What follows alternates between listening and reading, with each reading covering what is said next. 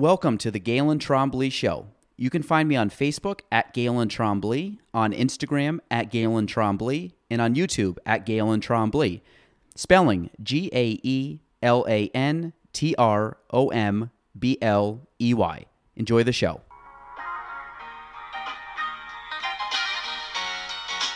Welcome to the Galen Trombley Show.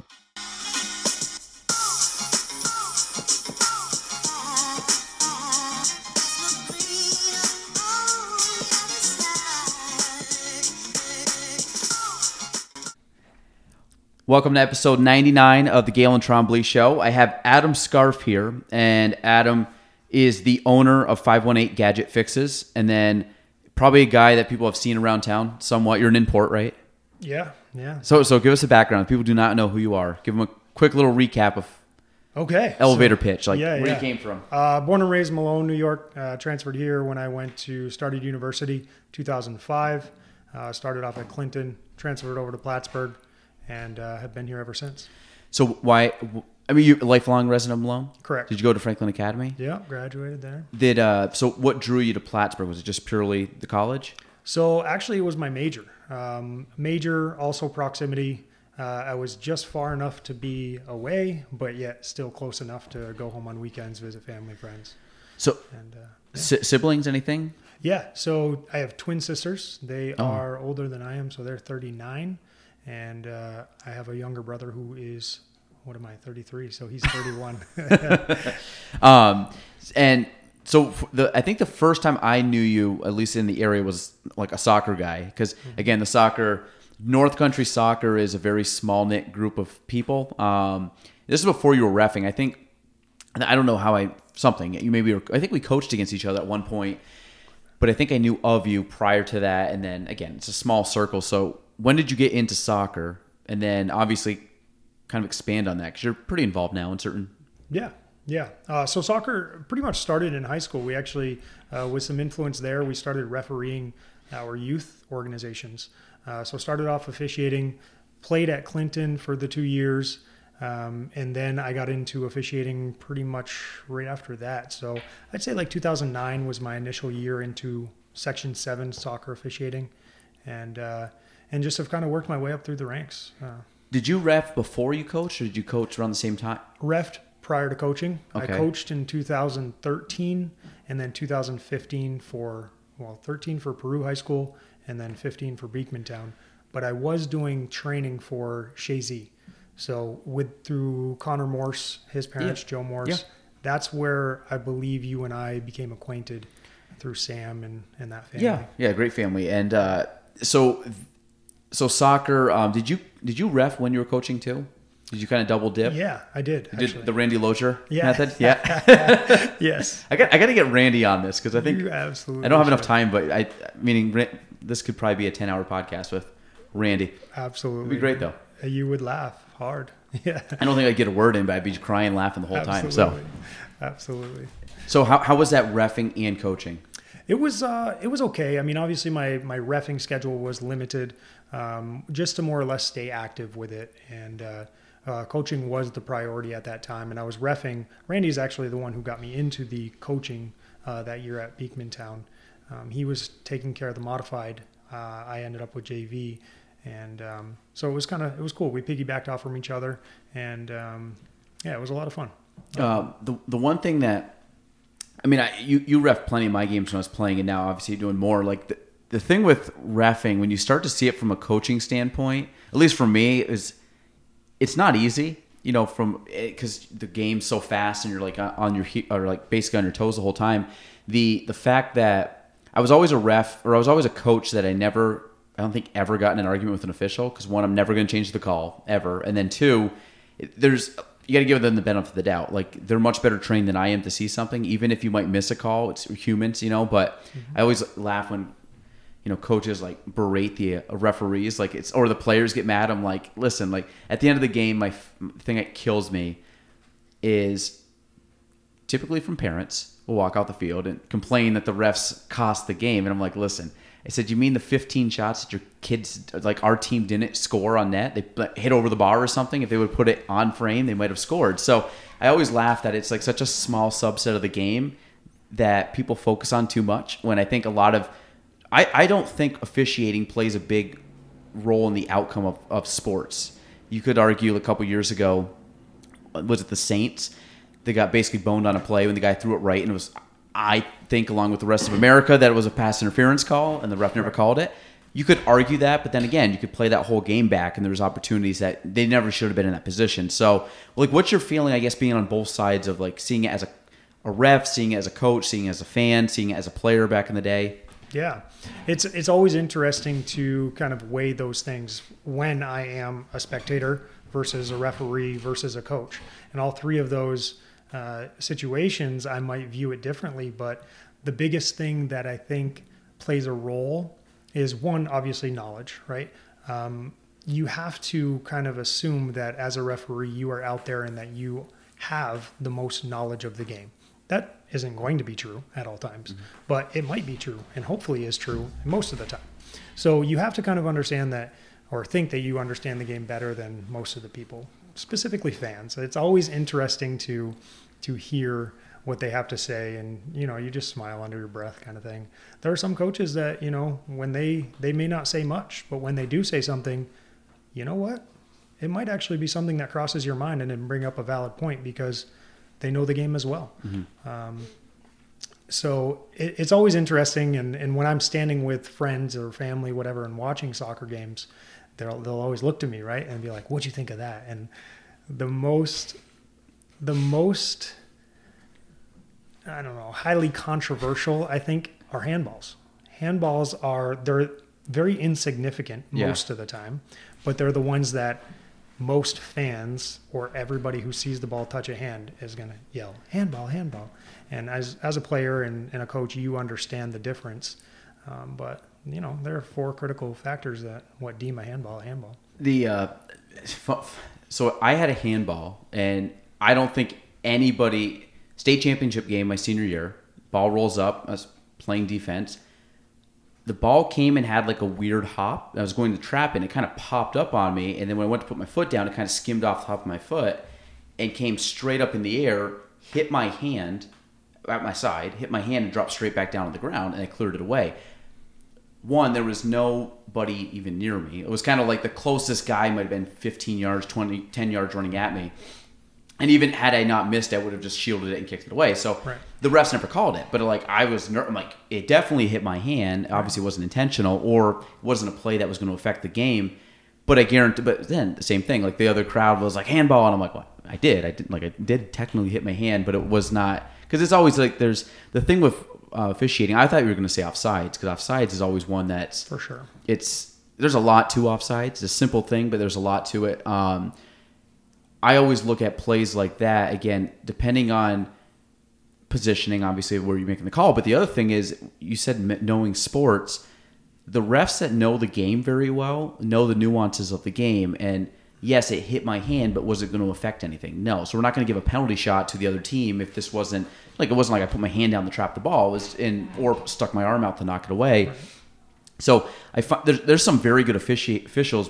Two of my favorites when we started going through was you and Jeff Norton, because you guys had played it, but you guys understood the game, and you guys kind of rose fairly quickly to like the varsity level, but it had to do with the knowledge base. And you guys are both very reasonable people. And same thing with Jeff. He's a guy that he could explain his position very well, but it's thoughtful. It's not like he just like made a decision. Right. Where I've had some officials that, again, I didn't get all over them, but some of them were just very black and white, like, they hit their hand, calling it. I'm like, well, or, like a play on kind of situation. Like some guys are very good on that. And some of them be like, no, he got tripped. I'm like, yeah, but he's got 50 yards and he's got control of the ball. Just let him run. Like we can always bring the call back. So that's right. There's always some like weird nuances of the game that I find that the good officials are the ones that, like you said, typically grow up playing the sport.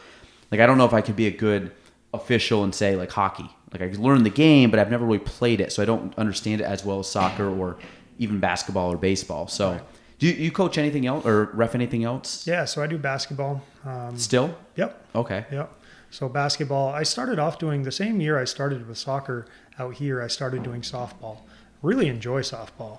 I I had a good mentor. Jim Varen was a great mentor with softball. Is this high school softball? Correct. Okay. Yeah. I didn't know if it was like slow pitch or things like, or like leagues. I've done all of that back home and around here a little bit, but mostly when I reference officiating out here, it's mostly to do with high school and college now.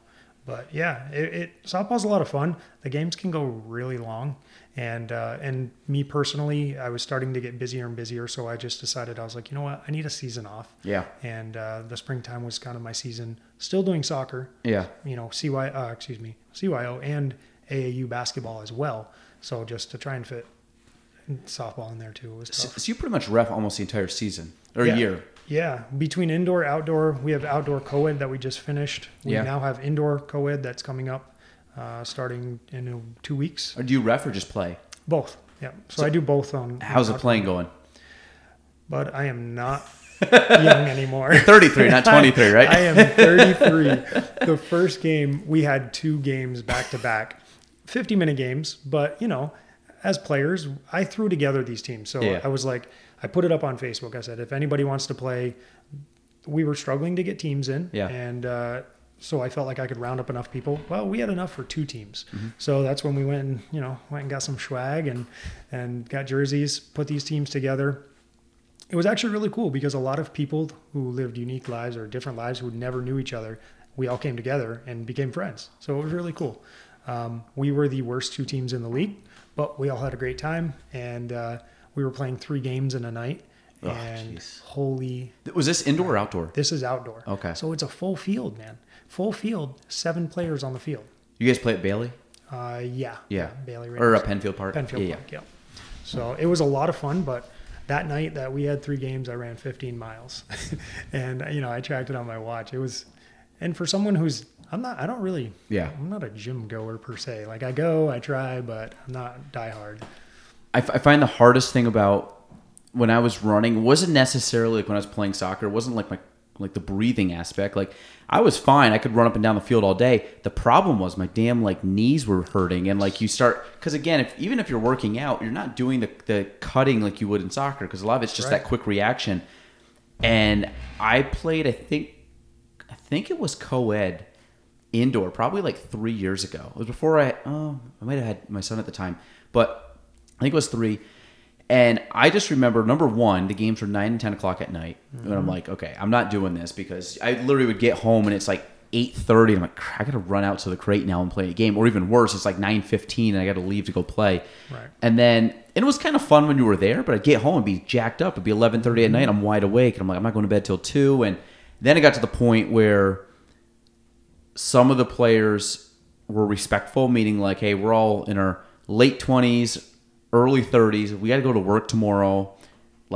Some guys are like, I don't even have health care. I'm like, if you got dude, I wouldn't be getting in this league if you don't have health care, man. Because but I remember finishing the game and I hadn't worn cleats in years and my feet were bleeding and it was bad. I ended up the rest of the season. I didn't play much more. I only played probably 3 or 4 more games. I had to tape my feet, my toes and stuff because they're just blisters. And it just, the stuff that you don't, the amount of soccer I played as a kid, hours and hours and hours, and then now it feels so foreign to me. I can still juggle the ball and I play with my kid and stuff. To go out and play a game, I'm like, you just don't, it's been 10 years since I've really played it. And it's it just seems like a world, a years away. Luckily coaching helps because you're kicking a ball and shooting and stuff, but it's not the same as running around and playing. Mm-hmm. So are you still, you've been playing all the way through, right? Every year you play for the most part? Yeah. I will play how much I play. Obviously with my work schedule, it's tough, and but I try to manipulate it. I get a few games in every session, but absolutely, like you said, my ankles, because as you said, when you're cutting, when you're making all these moves, your mind doesn't go. No, right? Mine's sharper. Yeah. Your mind is telling you, okay, you have to do this. And then your body tries to execute that. And I'm 3 steps behind these 22-year-old kids who are running. I'm like, wow, okay, Adam, it's not there anymore. we played, I think we played in the game, was Alex Price? Price, yeah. He's very good player. And one of the fastest players I've ever seen. And I remember him playing, I'm done. This kid's running circles around me and he's not tired. And the last minute of the game, he's not tired. And of course, we're swapping out with our other, 30-something-year-olds like, okay, man, come, like, give me a break. Can't stay up with this kid. But no, it's fun. I love soccer, but I think I'm excited to go watch soccer now. I'm kind of at the point where like I'm good to be on the sideline. My kids go through. I'll be pumped to watch them play. And then, Gina is now like she's basically 2 knees short of a good soccer player right now. So she's working on that, but she hasn't played much soccer in a while. So I'm excited, and I hope I'm still around the area and all that when your kids grow up to play, because they have been blessed with solid genetics on both ends, both sides. Well, hopefully, like, mentally I was pretty good in soccer. Physically, I would say I was like average or slightly above, where Gina was obviously good. So hopefully we can take her skill level. My son's already kicking the soccer ball very I've well. seen him. Yeah, and I'm like, keep doing that. But lefty, he's a lefty, so which is good. I'm like, hey, if you're left-footed, we can work with that. So, other question I want to ask you: we just went. How was skydiving? Dude, awesome. I would never do it, but I want to hear your. Are you kidding me? Yeah, you told me about it. I'm like, there's no way I'm doing that. Yeah, it is amazing. I'm absolutely going to do it again, and I think I might have told you as well. I really want to try to get. I don't know whether it's called certified or how this process begins. It was a real quick conversation I had with the fellow who took me. But you go back and you have to get a certain amount of jumps, et cetera, to become certified to go on your own. The next time that I can go, which I was very surprised to hear this, you can actually jump by yourself. But what they do is you have like a carabiner that's attached inside the plane with a rope that automatically pulls your chute. So you stand out, and then you free fall on your own. But as soon as you get however long that rope is, 20, 30 feet out, it pulls your chute for you. Okay. So you don't have to worry about any of that. But yeah, then you're going down on your own, landing on your own. How long do you free fall, and what's roughly the speed on that? Okay, so and like how high up in the sky are you? Right. So different with if you're going by yourself on that second time versus going tandem with a professional, right? So if you're going with tandem with a professional, you go up to 10,500 feet. So that, 2 miles in the sky. Yeah. You jump, you free fall for approximately 30 seconds. It all kind of went by really quick. So you're free falling for that. What happens is they actually let go of a small parachute, probably like 3 feet, whatever, that slows you down. Like a little bit of a drag. Exactly. It's a drag chute. Because you'd be traveling at like 240 miles per hour with that amount of weight, and that's nuts. So it slows you down to approximately 120 miles per hour. So you do your free fall when you get to, so you free fall for approximately 4,000 to 4,500 feet, if I remember correctly. Wow. And then from 6,000 feet, you are parachuting down. And it's honestly, it's majestic, man. Especially when we went, it was prime autumn. You just got to see everything from up there. How long's the parachute ride down? About 10 to 15 minutes. Oh wow! Yeah, I mean, oh geez, I was thinking like 3 minutes, 4 minutes. No, I want to say that's crazy. Okay. Yeah, I mean, I want to say at least 10 minutes. That's great. Yeah. It took long, but it takes longer to get up to that altitude. It takes about 25 minutes to get up there in plane. And on the way up, I had a fella who he went for his second time, and he did what I just explained by himself. So we dropped him at 4,000 feet. So at 4,000, he jumped out by himself. It pulled his chute for him, and then he went down. So what is like the thought process when were you nervous or were you pumped? So in the plane and everything, I was not nervous. At brief moments, I was kind of like, holy crap, I'm going to do this. All right, let's just pray nothing goes wrong, But statistically, it's more dangerous to drive down the road every day. Mm-hmm. So the only time that I was nervous, or you have those moments when panic sets in, right? And you try to offset that. You just try to overpower it with mental thought. And it was tough for me when I jumped out of the plane. I don't even want to say this because I don't want to deter anyone if they're listening to this. But I struggle to breathe. I'm a mouth breather. My nose is narrow, so I can't breathe well through my nose. Yep. So when I jumped out, you have these goggles on because otherwise your eyes would be watering. And I'm trying to catch my breath because we did a front flip as well, which was cool. I asked him to do that, so we did a front flip out. And then we're free falling, and you have to kind of kick your head back, put your hands out to your side, and then he said, try to kick me in the butt with your heels. Is essentially how you picture that. So that's what I'm doing. And then he'll he'll give you the thumbs up, and that means you can kind of just move your hands and have fun, as they call it. You're good to go. Everything's stable. And then he'll tap you on the back, and that indicates that you've got to pull your parachute cord. So in this process, and then of course I had paid for the video camera. So this guy is next to us videotaping the whole thing, and he's like, "Hey, what's up? How you doing?" So he just flies down ahead of you. That's another guy. And then I'm strapped onto a guy. That's crazy. So as this is all happening, as he starts to come in and he's getting video footage, you can see me like, I'm breathing deeply, trying to catch my breath because I couldn't. So that's the only time that panic set in for about 5 to 10 seconds. Yeah. And then once I adjusted. Yeah. And the same thing happened when I scuba dived. And the same thing happened. I had that panic. You have to kind of transition and learn how to breathe in areas where there's a lot less oxygen way up high. And so it was pretty cool. So when you went scuba diving, how deep do you go in scuba diving? We only went to 20 feet. Okay. So your first time, they really tell you not to go any deeper than that.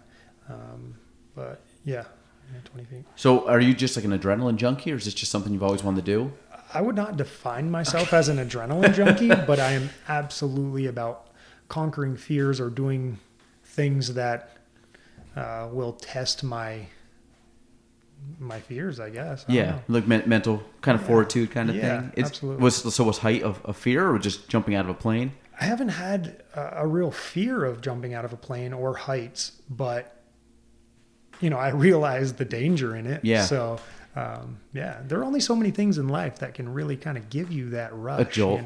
So my sister did it, and she did the same thing. She loved it, and she said, "I'm definitely going back." Everybody that's done it said they love it. I don't know. Maybe I'll do it, but it's just one of those things that I'm like, I don't think I'll get enough. Maybe I could be totally wrong. Never done it, but I don't think the payoff for me doing it was worse than the negative. Which I know the chance that anything goes wrong is very limited, but I'm like, I don't know if I'm really seeking the enjoyment of jumping out of a plane. Like, it doesn't get me excited to go do that. So I'm like, I'm okay. If I really wanted to, I would. Right. It's not really the fear of jumping out, because I'm like, if there's a guy next to me, he's got a pretty good vested interest in us getting safely to the ground. So I'm okay with that aspect. It's just like, I don't really need to go jump out of a plane. But two parts to this. So I think when you and I were discussing this, the thing that also concerned you is you have a family, Yeah. So I think that those thought processes tend to change when that happens.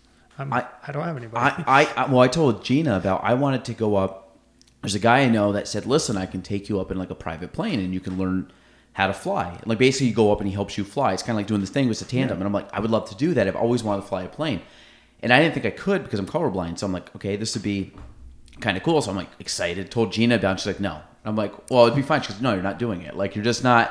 And I'm like, well, I'm like, again, I think it's safe, but of course she's her, and it might be a small thing, but like, it's just one of those deals.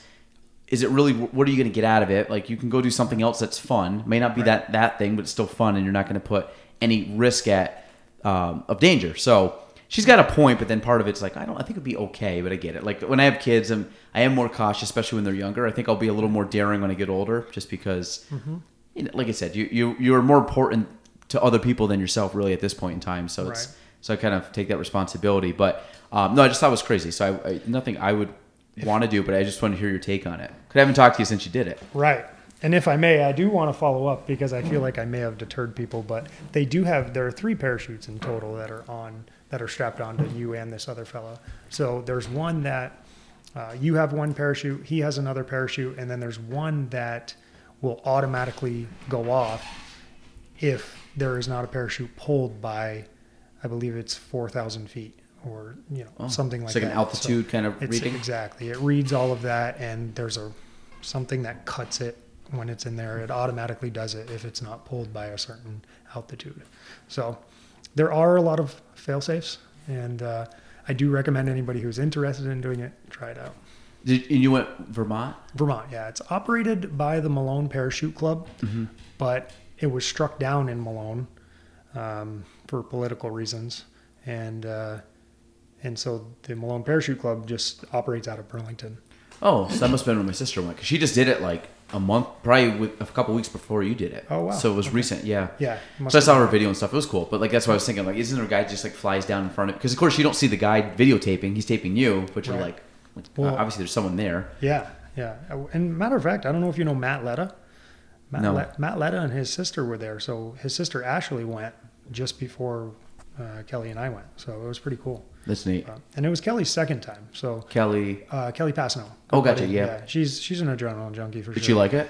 She loved it. Yeah. She's probably. He's done it I mean, twice? I'd always wanted to do it, Yeah. and then she was like, "Yeah, I'm going to go back and do it." I'm like, "Dude, do you mind if I join you? Because that sounds awesome." Yeah. She's like, "Absolutely." So it was really cool. It was cool to have somebody there to who had already been through it, could kind of tell you what to expect. Yeah. So it was cool. That's. I think my adrenaline now is skiing. That's what I get out. Do you ski? I snowboard. Snowboard? Do Yeah. you, like consistently? Like, is it still something you pick up on?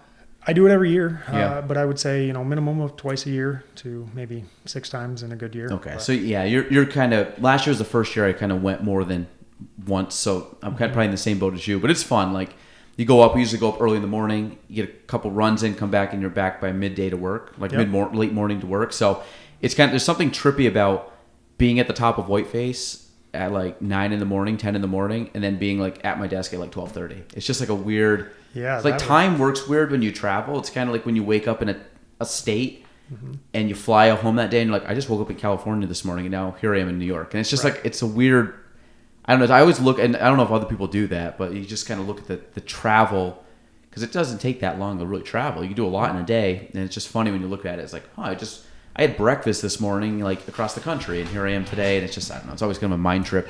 Also, I wanted to get your take. Golf tournament. What was your thoughts? It was honestly. Go ahead, because I want to hear your thoughts, because I think I told you. I told Whedon as well. It was the best golf outing I had all summer, and I had a lot of golf outings this summer, but I had a great time. I think more and aside from the golf, but complementing the golf was, I knew of a lot of these people. Yeah. But I really got to know several of them on a more personal level. Yeah. Which I thought was great. So a couple of things. Besides the fact that you were 3-0, which I didn't realize that. Yeah, Actually. you were 3-0. So there was only a couple guys. I think Ryan Lee was 3-0. Jared on our team went 3-0, and I think Alec Odnaha from our team went 3-0. So there was some good playing, but it was there were certain guys that, because we ran in the park, like literally ran into you in the parking lot, and I was like, we've already put this out, but we're kind of waiting on getting names back. Like, do you potentially want to play? And then you're like, I laugh because you're like, yeah, I'm in, but you were on the phone. I don't think you knew what you were signing up for. You're just like, yeah, I'll play golf that day, whatever. Yeah. And it was great because you're just like, yeah, whatever, I'm in. Like, as long as I don't have to work, I'm in. So there was a couple guys that played in this that either I have not played golf with or I had played golf with, but I wasn't sure, were they going to be into it kind of deal. Every single person that played in this tournament, like, got into it. Oh, yeah. And I loved it. And the thing was, and this is what we've been talking about, kind of planning for next year is, one, this is going to be better than next year. Because this was the first year we went from me and Matt playing to 16 people. And then really kind of factoring in how do we do it next year, where I know a lot of these people will probably want to play. I'm sure yourself included. And then we kind of... I have a spot, Galen. Yeah. So basically what we're doing is we're opening it up to these 16 people. Like, if you want in, you're in. Just because honor system, like you were there last year, and then obviously we'll fill in when we need to. We might expand it slightly to add more people. But the one thing we don't want to ever lose is the format. Right. Because if it goes to a scramble, it's a tournament. It doesn't count. So the fact that we could do it this way was really fun. So, but I thought were phenomenal in it. There's some guys I was just like, they're really in it, but they're like a good ambassador for the tournament. Like, just want to do it right, want to have fun, doing it for, like, you kicked my ass in like 2 of the 3 matches, and honestly, it was I didn't play you in the first, so you were 2-0 against me. But like, I just had fun, and it was kind of a tournament that, like, if you were on the tee and hit a good shot, I'd be like, get on the green. Like, we were still rooting for each other because we're just like guys playing golf. We're all just like, recreational golfers. So when someone pulls off a good shot, no matter what team they're on, you're like, that's good, like, good shot. That was great, and fist pumps and stuff. And I think the feeling around most of the tournament for most of the people was very. It was done as a collective, even though there's teams. It was still done like, hey, we want everybody to have fun. We're raising money for kids. We raised $5,000, which was incredible. You did you were probably our biggest one of our biggest donation getters. So, which was great. And Cool. Next year we want to focus a little more on that because I'm terrible at that stuff. We got to tweak that a bit. But like, what was your favorite part of the tournament? I think I love the format. The format was great because it facilitated you getting to know more people, right? So it reverted back to that. It allowed you to play. I had never played those. So alternate shot, I have done in a tournament before, but oh my God, I'm struggling. The 4-ball? The 4-ball was like your best score Yes. of the two. Yep. And then what was the other way that we did it? It was just singles. So Singles, yeah. foursome is alternate shot. Right. So the middle column's alternate shot. Right. And then the singles was interesting too. I've never really like played anyone heads up like that per se. You know what I mean? So it was pretty cool. But yeah, the alternate shot was a lot of fun, and we were really blessed with a beautiful day too. I think that played a lot in just raising the spirits of people. So we that's always the hard part because we've done it the last 2 years on Columbus Day weekend, which is a great time to do it for people for the most part. But the problem is, again, it's weather dependent. So we could pick a date in August. The problem is trying to do this in August towards the end of the year is when they do the Ryder Cup anyway. So it's kind of fun to have this be like the end of the year, which I do like. That obviously last year was a little colder, but still it didn't rain. As long as it's not windy and rainy, it's fine. It can be a little chilly, and that's okay. But it really is a coin flip on the date we play. Yeah. So we had a rain date the following week, just kind of give us another shot. But I think we'll probably still kind of stick towards the October date because I think for most people it's kind of their final chance. I've hit the range once since just for fun, and a couple people I know have played once or twice, but a lot of people that was it. They were done. So it's kind of a fun little culmination of the season, and hopefully people are playing the best at that point. You've had all year basically to get your bad shots out of the way, and so no, it was good. So how long have you been playing golf? I mean, my dad introduced me to it when I was young. Growing up in Malone, we were pretty blessed with two 18-hole championship courses, which were nice to play on. So I took lessons back then. I don't really remember them, sadly, but yeah. So I mean, I've been playing since then. I would say I really started to pick it up my junior and senior year of high school. I played a fair amount. At Malone, we could get a membership for like $200. Yeah, that's great. It's great.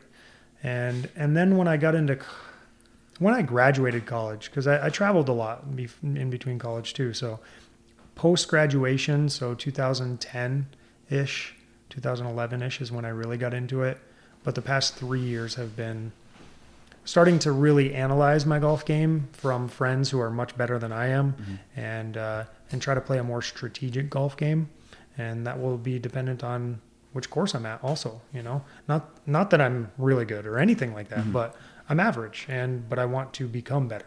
So I think it's one of those games too. We played sports our whole life. Like golf's the one sport as you get older, you can still get really good. Absolutely. And that's the thing I love about it. So I played as a kid, basically from 10 to 19, I played a ton. 20 to probably honestly last year, maybe I didn't play much. And I kind of kicked myself a little bit that I didn't play more in my 20s because I was pretty good back in the day, and then just work and kids and stuff. So now I'm really putting focus on go out once or twice a week, maybe sneak out to the range once or twice like early in the morning and just hit a couple buckets of balls. I was a big practice guy when I love hitting the range. Like I almost have more fun hitting the range sometimes than because you just can hit shot after shot versus like walk into it. And like I love playing golf obviously, but you don't get better playing golf. You get better practicing on the range is going to get you better, and then you go play golf. And it's like try to fix a swing when you're hitting a driver 5 times around, or hey, I got to practice my wedges. Well, you might only hit a full wedge 5 times or 6 times or 8 times around, but you're not going to get good at it. You just so what do you play in a week roughly right now? I mean, or you were? I mean, obviously. Yeah, this summer it changed right during the heart of COVID. There really wasn't anything to do. So we played golf. I was playing 3 times a week.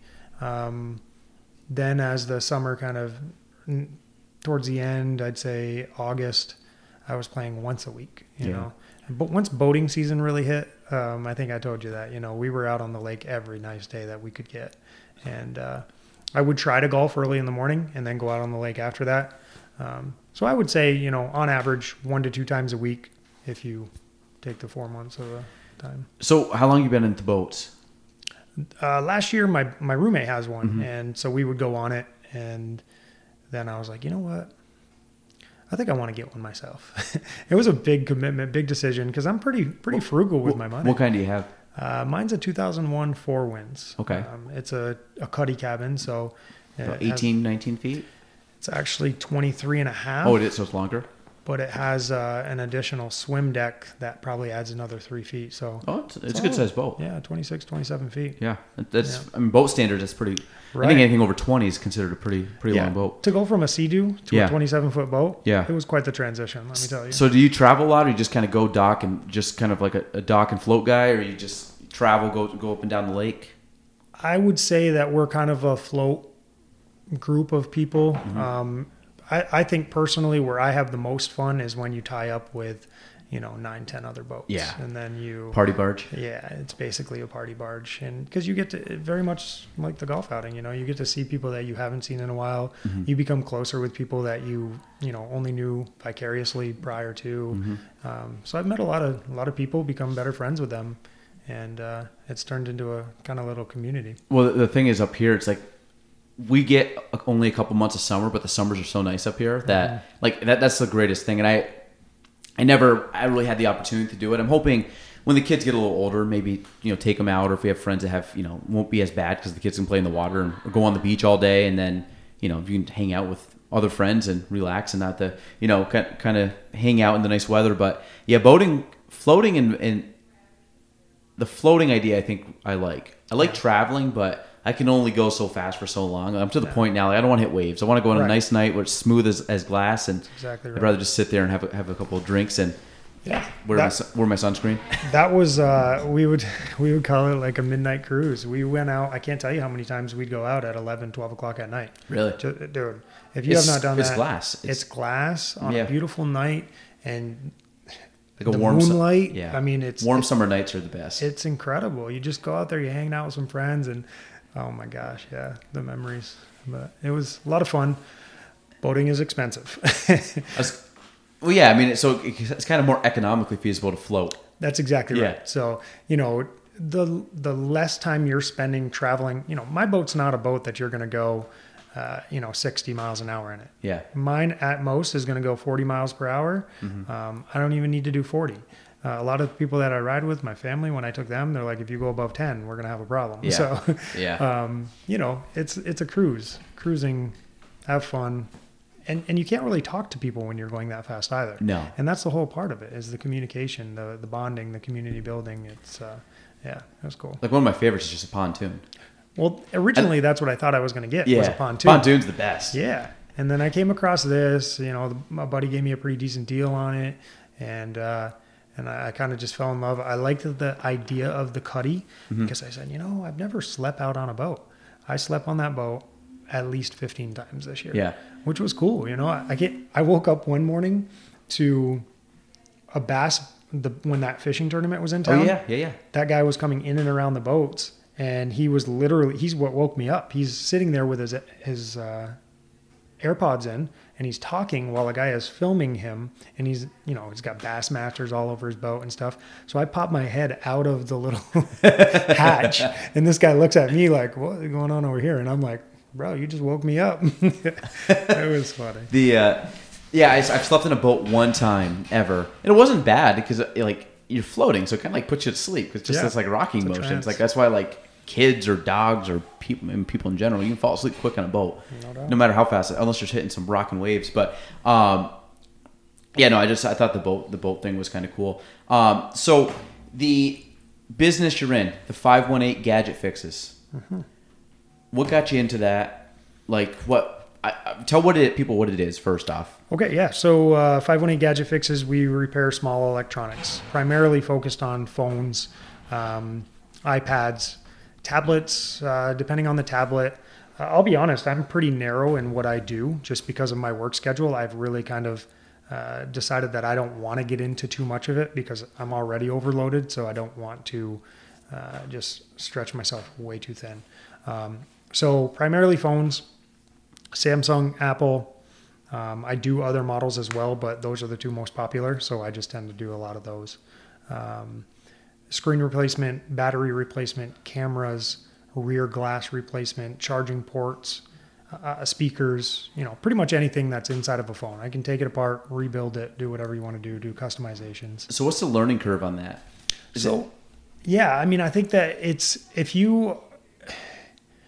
just like anything. Like if you're a mechanic, taking things apart, as long as you're organized and understand and then do the research behind the scene as far as, okay, this part does what, this works with what, how can I manipulate this part to where I'm, one, not going to do any further damage and actually fix it properly. There's a lot of, I've seen the evolution in myself as a technician and how I utilize my hands and my fingers to hold screws and tighten screws. And it's pretty interesting. But how I learned was 2014, I was working at Texas Roadhouse. I was waiting tables. I had an iPhone 4, screen busted. Another friend of mine had another iPhone 4 and she's like, yeah, this one just stopped working. So a friend of mine referred me to this guy.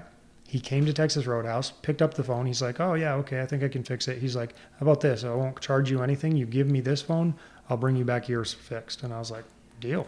So he comes back the next day, brings it to me. It's good as new. And we started talking for a few minutes, and I had like a bunch of, the old flip phones and stuff that I didn't want to just throw in the trash. So I was like, here, man, you can have these. He's like, I appreciate it, but honestly, those are no good to me. So we started talking for a few minutes. He's like, you seem pretty ambitious. He said, are you interested in another job? And I was working 4 jobs at the time, bartending, waiting tables, reffing, blah, blah, blah. I said, no, thank you. And he kind of just pressured me a little bit. He's like, listen, come with me, meet me at Starbucks tomorrow morning. We'll do a phone repair. If you like it, cool. If you don't, no big deal. So I said, okay.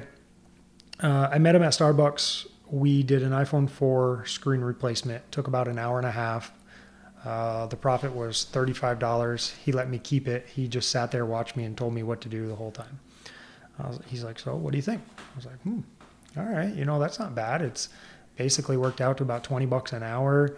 It was easy when I had him telling me what to do right there.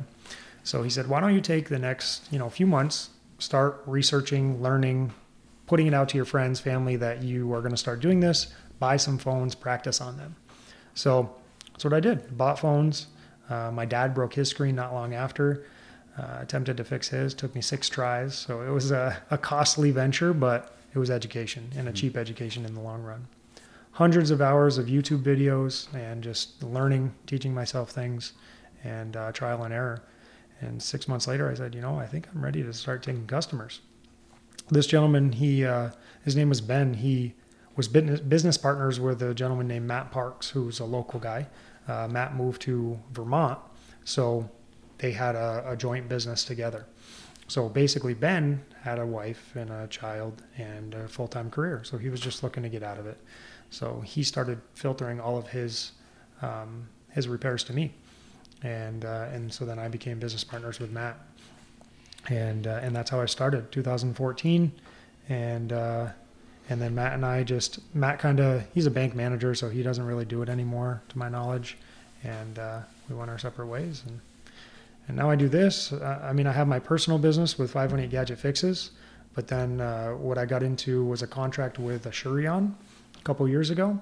So Asurion is the insurance provider for your major carriers, AT&T, Verizon. If you have insurance on your phone through Sprint and T-Mobile as well, and they're also trying to line it up with Total Wireless and Cricket.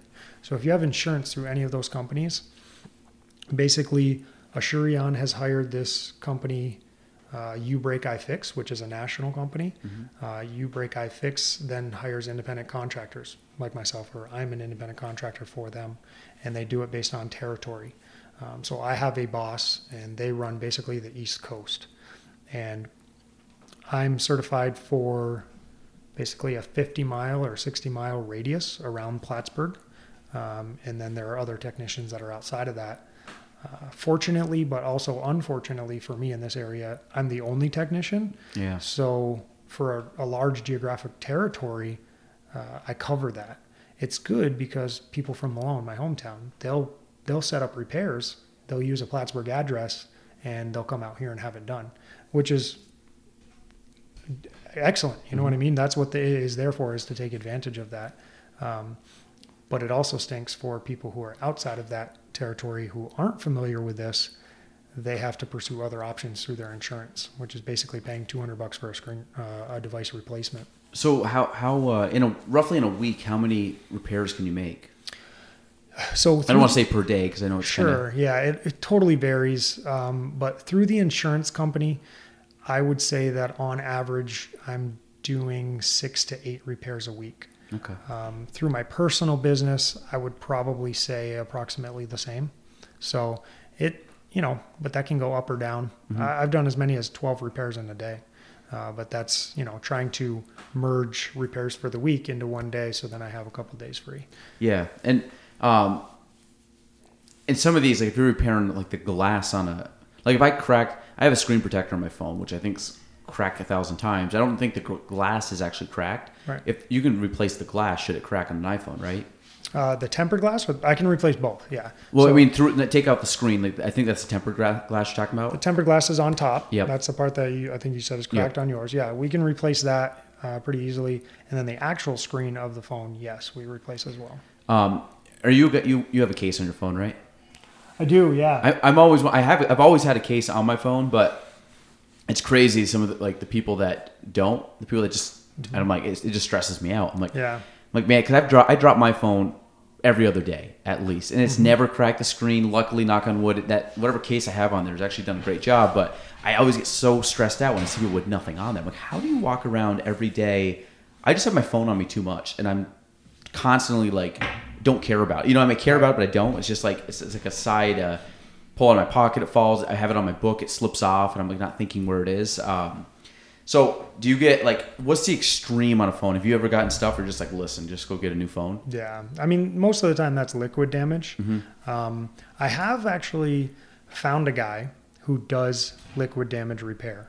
He's able to do it, but it's not guaranteed, right? So you're talking about liquid, like it falls in water? Water, yeah. Don't they have some phones now that are supposed to be immune to that?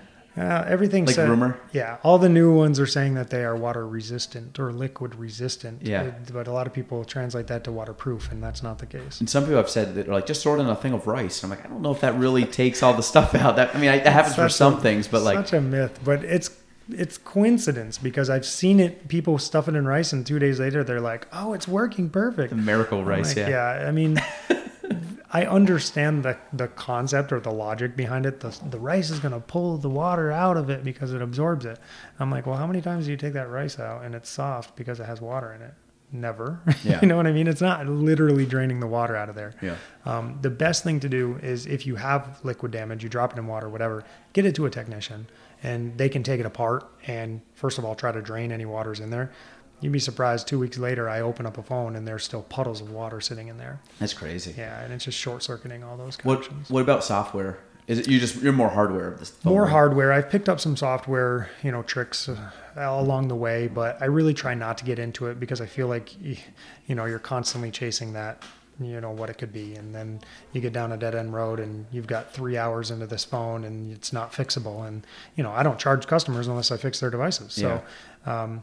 For both of us, I'm trying to, I don't want to get technically, we say we charge $50 an hour as our going rate. A lot of times I don't do that. I might have 2 hours into a phone. The part costs $100 and then you're looking at $100 in labor. I don't really hit people with that unless I have to. Mm-hmm. Some of the parts they cost $200, $250. And, I usually just tack on a $50 or $60 labor fee. For that. What is it easy to get parts? You have vendors, or do you have to go? Yeah, we go through cycles, right? Because everything, no matter what anybody tells you, those parts are coming from China. Yeah. Okay. So everything's coming from China. So during COVID, you could see how much of a mess that was. Supply was low, demand was high. So prices jumped. Not only that, but you had these worries of the COVID thing. So you really had to look into whether that business was properly sanitizing, things of that nature. So those were big things that we had to contend with. They used to have distributors within the US, but they had 2, and I believe 3 years ago, they shut down. So Apple you can't buy Apple product. You can't, unless they're a certified Apple technician or,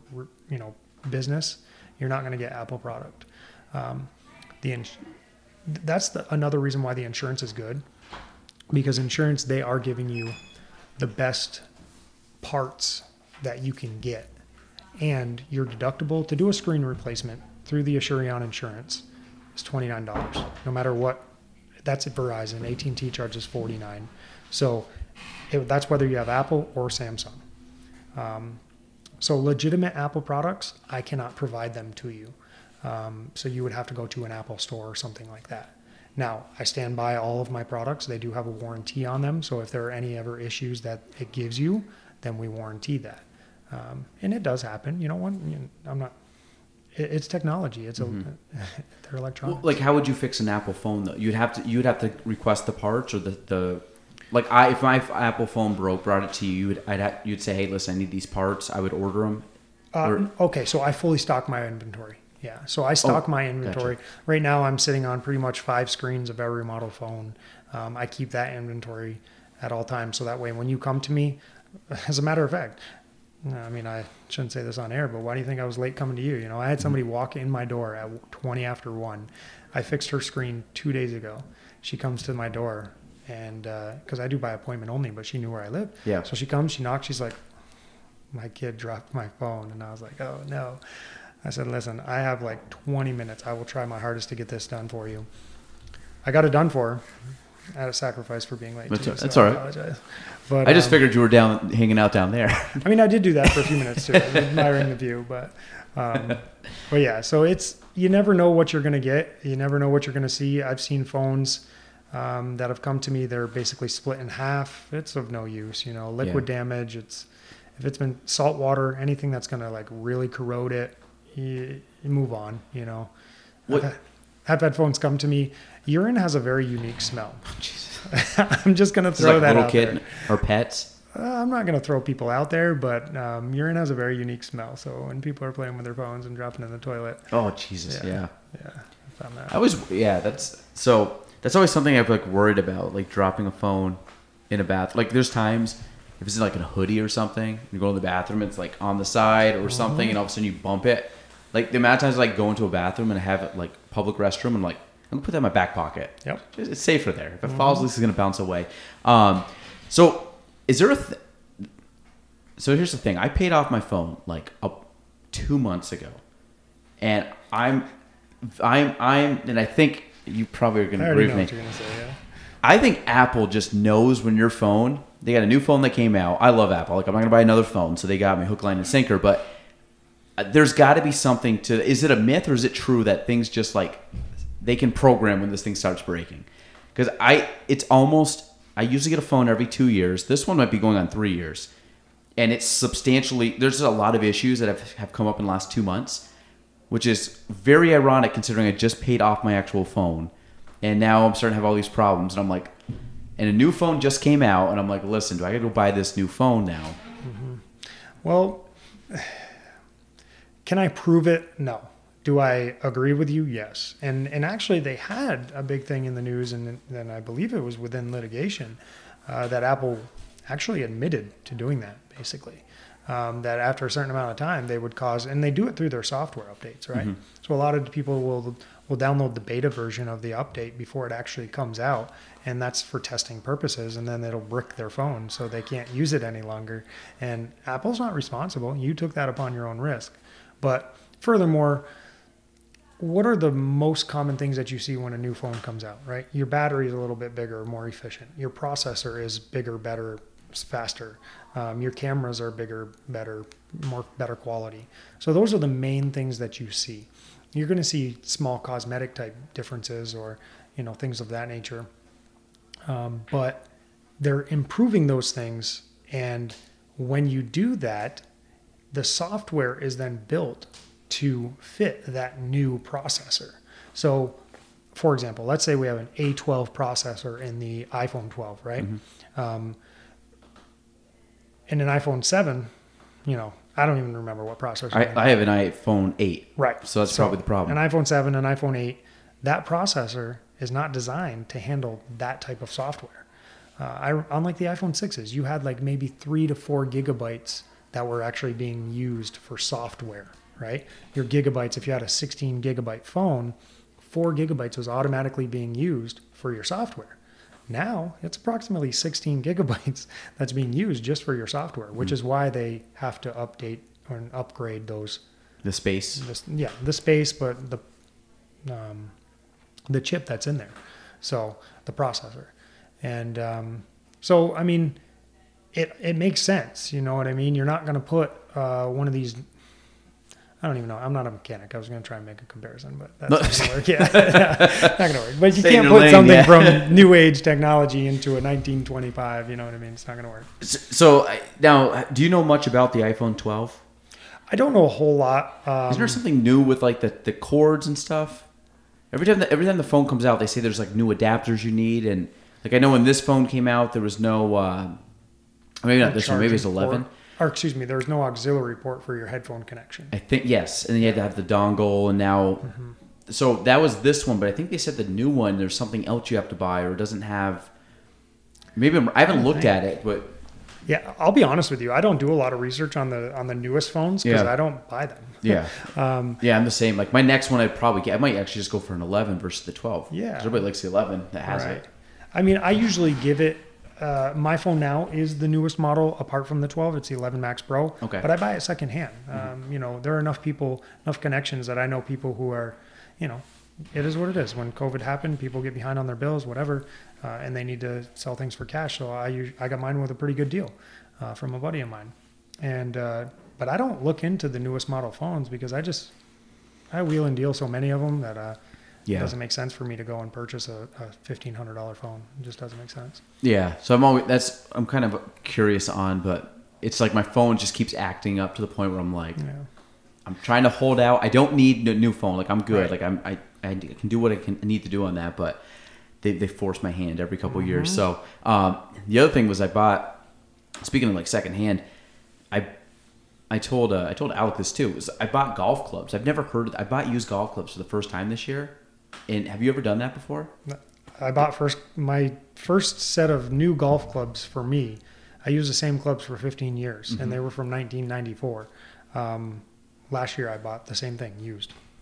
And it's incredible. Depending on what site did you go through, or did you buy it from someone else? I actually went through Golf Galaxy down in Buffalo. Really? Okay. A random splurge, yeah. No, that's fine. So we one on this website. It's called 3Ball. Okay. It is great. It's like a consignment shop for golf clubs. But so they went in and I bought my driver. So I bought and I had to like relearn the technology of golf clubs because I nerded out on golf clubs years ago and then got away from it. So the M5 driver, which I've heard like the M whatever, and I didn't know anything about these drivers. So I did a lot of research. So I bought the M5 driver, and you can obviously buy new. Then they have almost new, and they have like awesome, like, I don't know. They have all these different criteria. There's basically 6 different criteria, meaning one is like the worst one you can get, I think, is poor. And then it's like bargain, meaning it's like probably nicked up, but you can still play with it. So I got one that said like new. So they read the description, and it was almost $100. Well, actually, with like the discounts they give you, it was over $100 off this club. And I was like, this is pretty sweet. I said it's used, whatever. They said you might not be able to tell that it was a used club, but it is.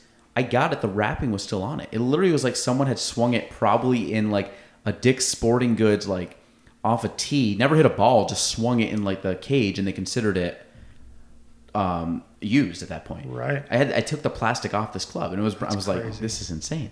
And so if you ever need a club, they're very, and you can get even like, I got my hybrid was like kind of like it was considered awesome, which was like the third one down from the top or whatever, and it was like half the price of what you normally pay, and there was almost no blemish on it. I'm like, this is because they just spend time cleaning these things, right? And they're great. And someone might have used them for like half a season, didn't like it, turned it back in, or whatever, or like, you know, someone wife got the husband the wrong club and he turned it back in. So I don't know, it's just something to think when you're talking about like used phone. I'm like, there's a lot of like good stuff you buy at secondhand. It's like, considering how bad I am, it doesn't matter. Oh yeah, same brother, same. I bought the same driver that I had. I let my buddy's son use my driver. He took it out. His second swing, he snapped the head on it. So this was my one and only driver that I had. So it was a Galaxy. Oh my God, I'm talking phones here. It was a Ping G. Okay.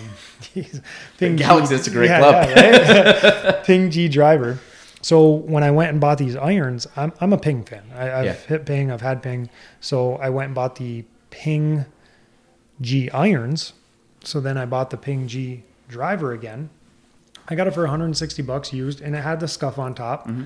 Whatever, I don't care about that.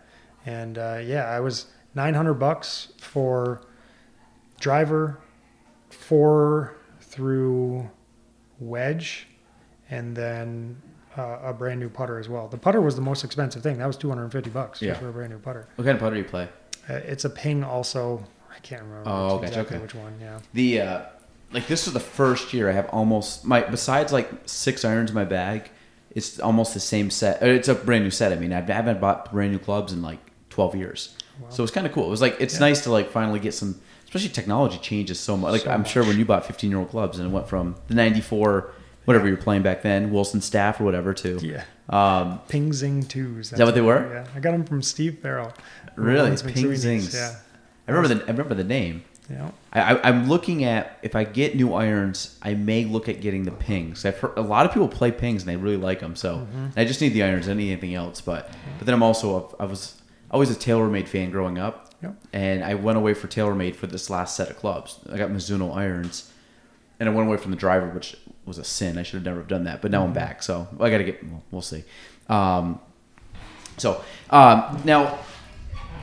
with like running, you're kind of a small business, being like a jack of all trades. Like, how do you manage everything in a day? Like, what's your not well? Because I mean, just you're one of those guys that I've seen anywhere and everywhere. Like, you bounce around. Obviously, you have a couple different jobs, and between I forgot who I was talking to about. I'm drawing a blank on who it was, but they were talking about reffing. Like it takes. Actually, no. I think I had this conversation with Lozier, not on the podcast, but just like talking about what you actually have to do logistically just to plan all the reffing stuff. So like, and I know how hard it is to run a schedule. Like with everything you do, like how do you break stuff up between like different jobs? Obviously, I just think I always am fascinated by people that can like manage time with certain things. Maybe you don't think it's that good. Maybe you're like, I actually don't do well with it, but it seems like you're able to do a lot at a fairly good level of execution and everything. I mean, I definitely try, right? Mm-hmm. But I'm not really good at it. My punctuality is not very good either. But it's because I'm trying to be as efficient as I can with everything. And, but it's always 5-10 minutes that's overlapping. I think that with, my main career, obviously with corrections, it affords me the time off. And I think that is the biggest reason as to why I chose that career field, the swapping capability. Mm-hmm. So that really allows me to, go in, do 2 doubles. I'm dead to the world for those 2 days. Yeah. But then I have 4 days off for the most part. Starting yesterday, I have my 4 days off, but I reffed a soccer game yesterday. I also did 6 phone repairs yesterday. And then I went in for a midnight shift actually. And then I got out of work this morning, went for a hunt this morning, came home, did 3 repairs. I'm here with you. And then I go to ref a soccer game at Beekmantown tonight. So like, and with ref, I mean, so pretty much every day you have something going on for the most part. Yeah. For me to sit home, I don't sit home and like watch Netflix. Yeah. I don't Netflix and chill. But, I don't do that, but I wouldn't want to do that either. Yeah. My time to do that is when I get home from work and I've got to go back in the next morning. Basically, I have about 6 hours. I'll watch Netflix for a half an hour, throw on a documentary. I'll finish it a week later, Yeah. That's my time, is kind of late night and I'm just relaxing at home.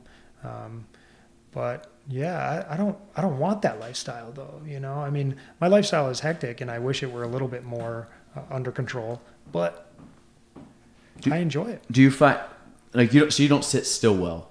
No. Yeah. No. That's what. Very rarely. I mean, when I do it well. Yeah. Right. Yeah. But it doesn't happen often. Yeah. When you talk about the watching TV, Netflix I actually have a documentary on my computer that I've been watching for a month. It's an hour and 40 minutes because I'll watch it while I eat for 10 minutes. Exactly. And I'll pause it and then I'll go watch it like 3 days later. And it's just one that I kind of just play. Like I watch The Office. I've talked about that many times. Like that's just like my go-to. And usually it's like I'm doing something while it's on. So I'm not really focusing on it because I lose interest very fast in watching stuff. Like I watch a lot of YouTube videos but I'll take a 15-minute YouTube video and probably finish it in like under 10 minutes because I'm just like, okay, I'm getting the gist to the next kind of part. Like, I don't know, I got like ADD when I'm watching stuff, but I love learning things. So like, whether it's reading stuff or like scouring the internet for stuff or like watching, if I'm watching a movie, I'm probably researching stuff on my phone as the movie's playing because I'm like 20% on the movie, 80% on research. And I don't know why it is, but I like learning stuff, but sitting, like, I think I go go hard in the paint with work and then I go hard in the paint with like the family. And then, but I don't get a lot of just like sit down, relax. And there's a few times a year where I'm like, just be nice just to have a day where I just don't have to do anything and I can just stop, and it doesn't happen often. Yeah. I should give myself more opportunity to do that, but it's hard for me. Yeah. Traveling is a passion of mine. So that's what I try to do when I'm traveling. I mean, last year, I think I shared this with you when we golfed. I was very fortunate. I traveled to 6 different countries. I went on 7 vacations last year. So I try not to splurge in other areas, and that's what I really try to do. What countries did you go to? So we went to Spain, we went to Paris, I went to Thailand was at the beginning of that. So I guess in January we went on a family vacation. We went on a cruise. We visited 4 different countries.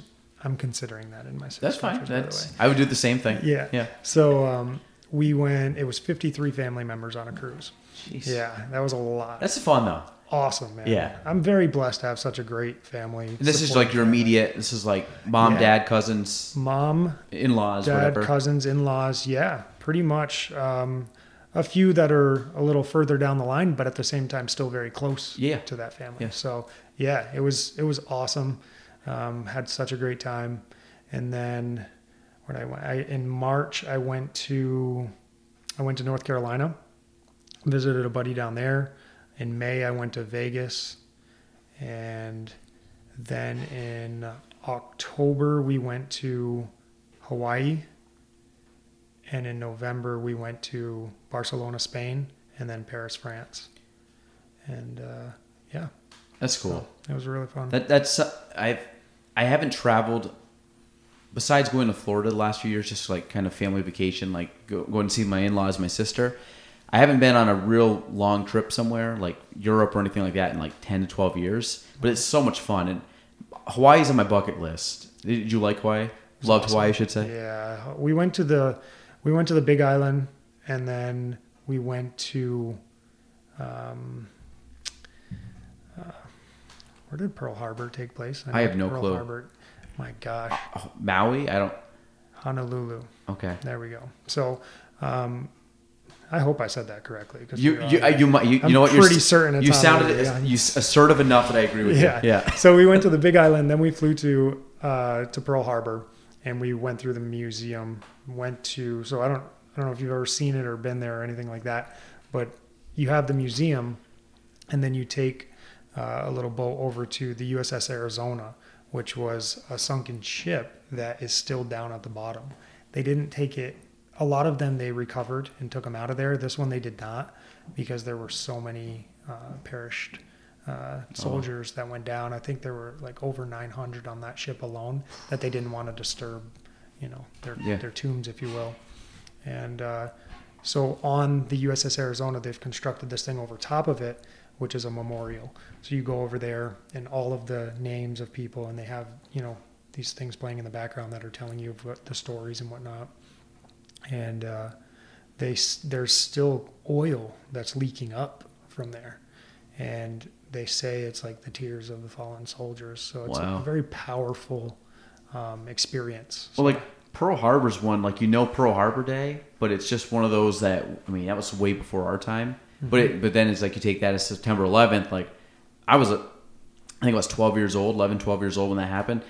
Very vivid memories of that, even as a young kid. And that's something that like still to this day bothers me. Like I think a lot of people, it still like messes with them, and that's, you got to think like our grandparents, Pearl Harbor was probably that for them. But it's insane. I would love to go visit it. It's a great experience. For sure. And Thailand, why Thailand? So my brother was living in Thailand. Yeah. My brother's a private chef. So he does. Oh, okay. Yeah. He specializes in Thai cuisine or Asian cuisine, if you will. Yeah, that's Southeast Asia was really his his spot. So he was based out of Vail, Colorado. Did a lot of private chef over there, contracts over there, and then he worked for Four Seasons, worked for Vail Resorts, and then he decided he wanted to go to Thailand. He did work for Four Seasons over in Thailand for a little while, and then he just kind of did his own thing. He was working with some local chefs that were actually quite famous. The documentary that I'm watching right now is Kiss the Ground. Kiss the Ground or Kiss the Earth? Okay. Yeah, Could the be. Ground. Kiss the Ground. Good. We'll go with it. Woody Harrelson? Harrelson? Oh, yeah. He is the narrator of it. So check it out. It might take you a month or two to watch it at Yes. your pace, but it's very good. So it's more or less about permaculture farming and how we can really kind of offset this environmental situation. I don't want to use terms depending on how people feel about it, whatever, but that we are in at the moment. Very unique, even if it's just for informational purposes. Very cool.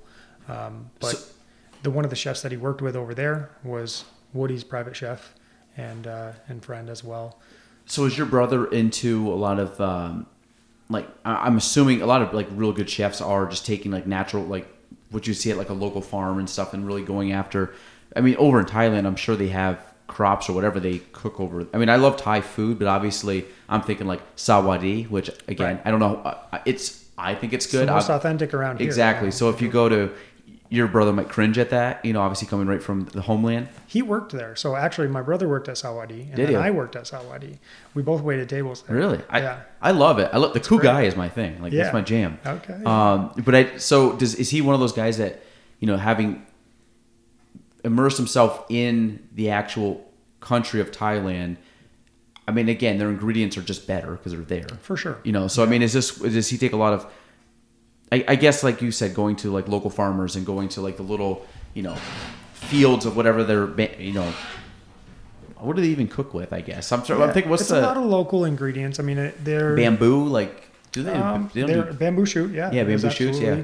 That's one thing. One of the ingredients. I mean, I'm not going to try and recite them all because I don't know. Mm-hmm. If he were here, he could tell you. But he very much. There's a slow food movement over there that it's kind of ingrained in their culture, to my understanding, is slow food. It's not.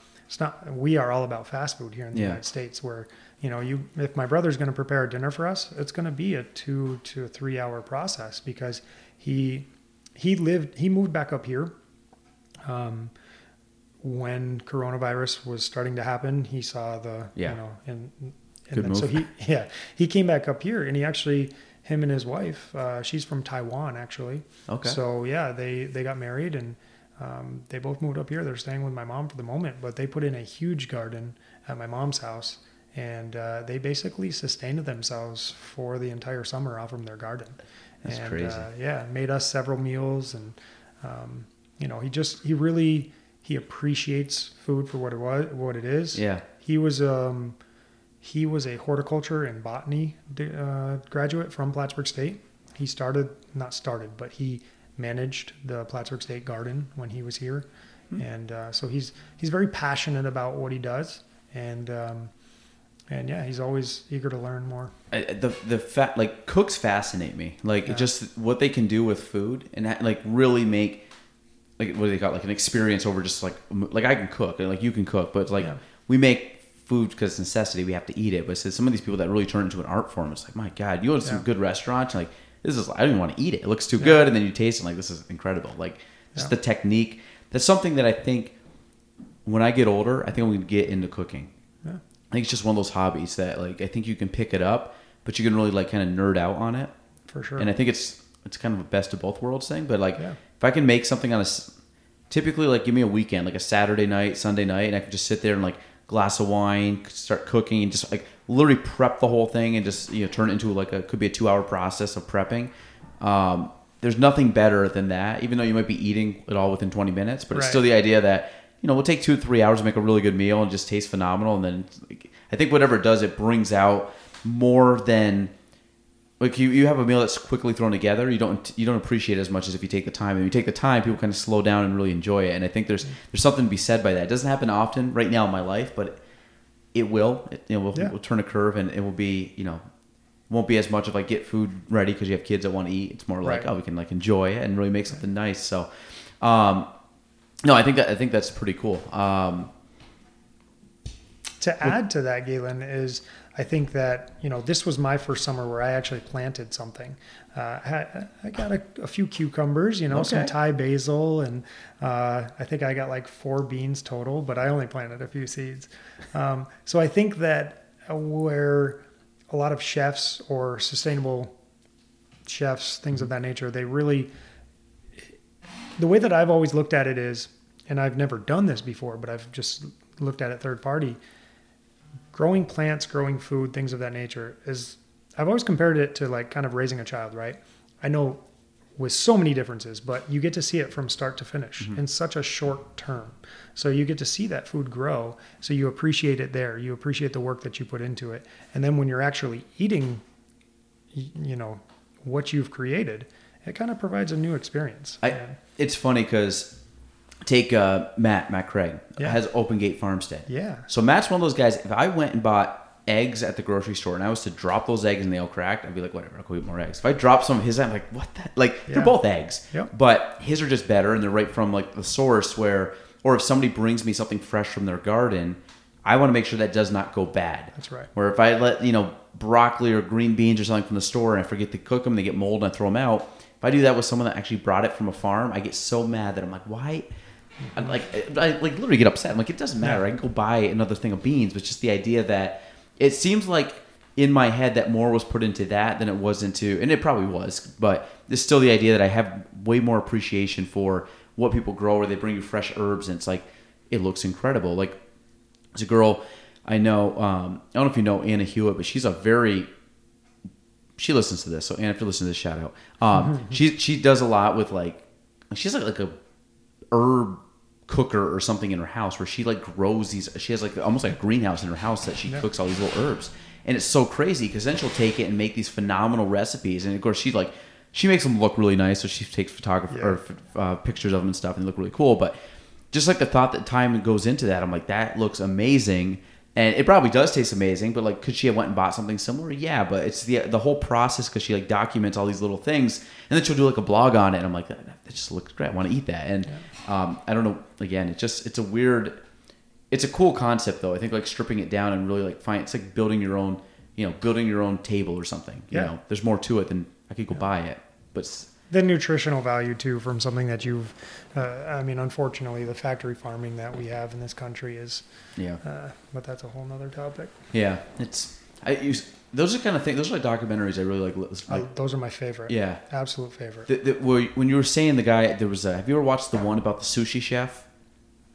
So he's the world famous sushi chef. They have like, I don't know the Michelin rating. They would your brother would know about like the restaurants, but 4 or 5 star. He's like he has like the highest ranking of Michelin, and he's a sushi chef, I think, in like the subway station in Japan. So you think he'd have this big famous restaurant. He doesn't. He has this little like hole in the wall restaurant. There's probably, I think there's like 6 to 8 stools. You take like all day to prep, and it's expensive, obviously, to go see him, but he only serves like a few people a night. And this is, I think in the documentary, they had like, President Obama went and had sushi at this counter. And like, it was crazy because it's just like thousands of people pass by the store, but it's like the most famous thing. Now, granted, they also talk that he's doing all this stuff that you or I wouldn't taste the difference, but like someone that's very trained, obviously maybe, but it kind of seemed like overkill in my eyes. But then again, it's also the idea of perfecting your craft so well that it's like you've made sushi better than anybody in the world, and you've actually risen the standards of what sushi should be like. And it's kind of it's crazy to think about. And I don't know what it was called though. But look it up. It used to be on Netflix. I think it was last year, 2 years ago, and it was a sushi chef, and I forgot the name of it. But it was its own documentary, because they have like the Chef's Table, and they have a couple. Nope, it wasn't Chef's Table. This was its own thing, and it was based on, I forgot the name of it. It was a weird name to it, but my brother would absolutely know. My brother trained himself how to do sushi. Yeah, so this was like he would sit there and like pound on like an octopus for like a half hour to get it to like what, I don't know why you'd have to do that, but he does. And it was just crazy to think. There's another one, I think it was called was it 7? No, it wasn't 7 Days Out, or maybe it was. There was a documentary where they had, I think it was considered the world's best restaurant. It was in New York City, and they got whatever this. I think it was from Michelin also, and they got this like, they got this award for being the best restaurant, and then they ended up redoing their entire restaurant to make it even better, and it was so crazy that they went like they're talking about like every detail you could think of in this restaurant was thought out, and it was insane, even to the point where they said if you were to. There was something weird with like the engravings on like the dish. Like if you were to pick the dish up, the engraving on the dish would face you so you could read it or something. Like it was down to that much detail. Wow. Nobody would do it, but like they're thinking of all these little things. And I like that kind of stuff because it's like attention to small details that it's, you're like, I do like take it in my own business or like you, as you've done more and more, cell phone repairs, it's how do you get more efficient and better? And you're always, like you can do it, but you finally become, was it virtuosity of like that little that motion or that movement, and it's like that's what I'm always like trying in our business. Like how anything that happens, like how can I make that better because there was a problem there. Right. Maybe I didn't see it, or maybe it was something that wasn't really my issue, or maybe I didn't cause it, but I could make that not happen again, even though it wasn't my issue. But what do I have to do maybe to help something else in the process? Not, you know what I mean? Like you're always trying to look for ways to better, but it's when I look at stuff like that, like the attention to detail of some of those people, I'm like, it's insane how good you can get. Just even like moving the needle from here to here takes a lot of effort, but they do it because they think it's worth it, and it's crazy. So I've seen you like when you post, you'll post some things on Instagram and things of that nature, and I love that. You put like a little informational video out about, well, if you're going to list your house, here are some things that you should think about. Less is more, especially when it comes to a bathroom, right? Yeah. Like if you're going to show your house, take a lot of the stuff that you may keep in there on a daily, put it somewhere and make it just look minimal. Things to really like attract the eye and the aesthetic appeal to people. Well, if people buy homes, if you go look at a home, you're most likely as a buyer, you get attracted. It's like anything else. It's like house, dating, cars, something like you're attracted first by the visual. Like if you end up dating someone, most likely you have a physical attraction to them. That's the first thing you see it before you talk to them for the most part. Same thing with a house. You look at it and you go look at the house first. Well, what happens is if you go look at the house, you don't justify the person. The personality of the house is like, is it functional? And what's the financing going to be like for me? Can I afford it? Or whatever the factors, how much work do I got to put in, blah, blah, blah. But you're originally attracted to the visual. So the way I talk to sellers is that if you can picture your house as, let's put it out, we're going on a first date. Let's do our hair, let's do our makeup, let's take a shower, brush our teeth. Let's put ourselves out in the best light because people will be attracted to that. And you want to have the most amount of people that are attracted to it. Now, I'm not going to get everybody, but you're going to give yourself the best chance of succeeding. And it's the small details, but like you said, like rearranging stuff might take a couple hours of your weekend. You don't need to go drop $5,000 on new flooring and paint. And I was like, whoa, let's no, everything's okay. We can deal with this. Like you got carpet. If it's really bad, we'll shampoo it. We don't have to redo the flooring. But let's do some stuff in this house that there's bigger fish to fry. There's like the 80-20 rule. Like 20% of the stuff we can tackle right now is going to make 80% of the difference. And you can move the needle on doing that. And a lot of it is just effort versus money. And I'm not a big fan of people spending money unless you're going to see the payoff. And very rarely in real estate are you going to see a huge payoff from big projects. So it's kind of that. And it's like you said, if you're doing like a phone repair, you could tell someone a quick hint that maybe it would be better for you not to tell them because we repeat business. But you're like, hey man, here's like a little trick of the trade that I'll tell you, and it's going to help you out. Like don't put it in rice. Like bring to me if it's going to drip water, or it could be something even simple where you're like, hey, I could fix that, but all you got to do is buy this little thing and you're good to go. And whatever. I mean, this example, but keep a tempered glass on your phone screen. Yeah. Exactly. A $10 tempered glass screen. You can go pay $50 for them at Verizon. You can go to a mom and pop shop, tech seller, myself, wherever, pay $10-15 for it. And it might prevent you from a screen replacement. I'm a perfect example. Yeah. I've dropped that a million times. It's cracked. My screen's not cracked. So tell me you don't do the kick save, right? Like since you're a soccer player, I do it all the time, man.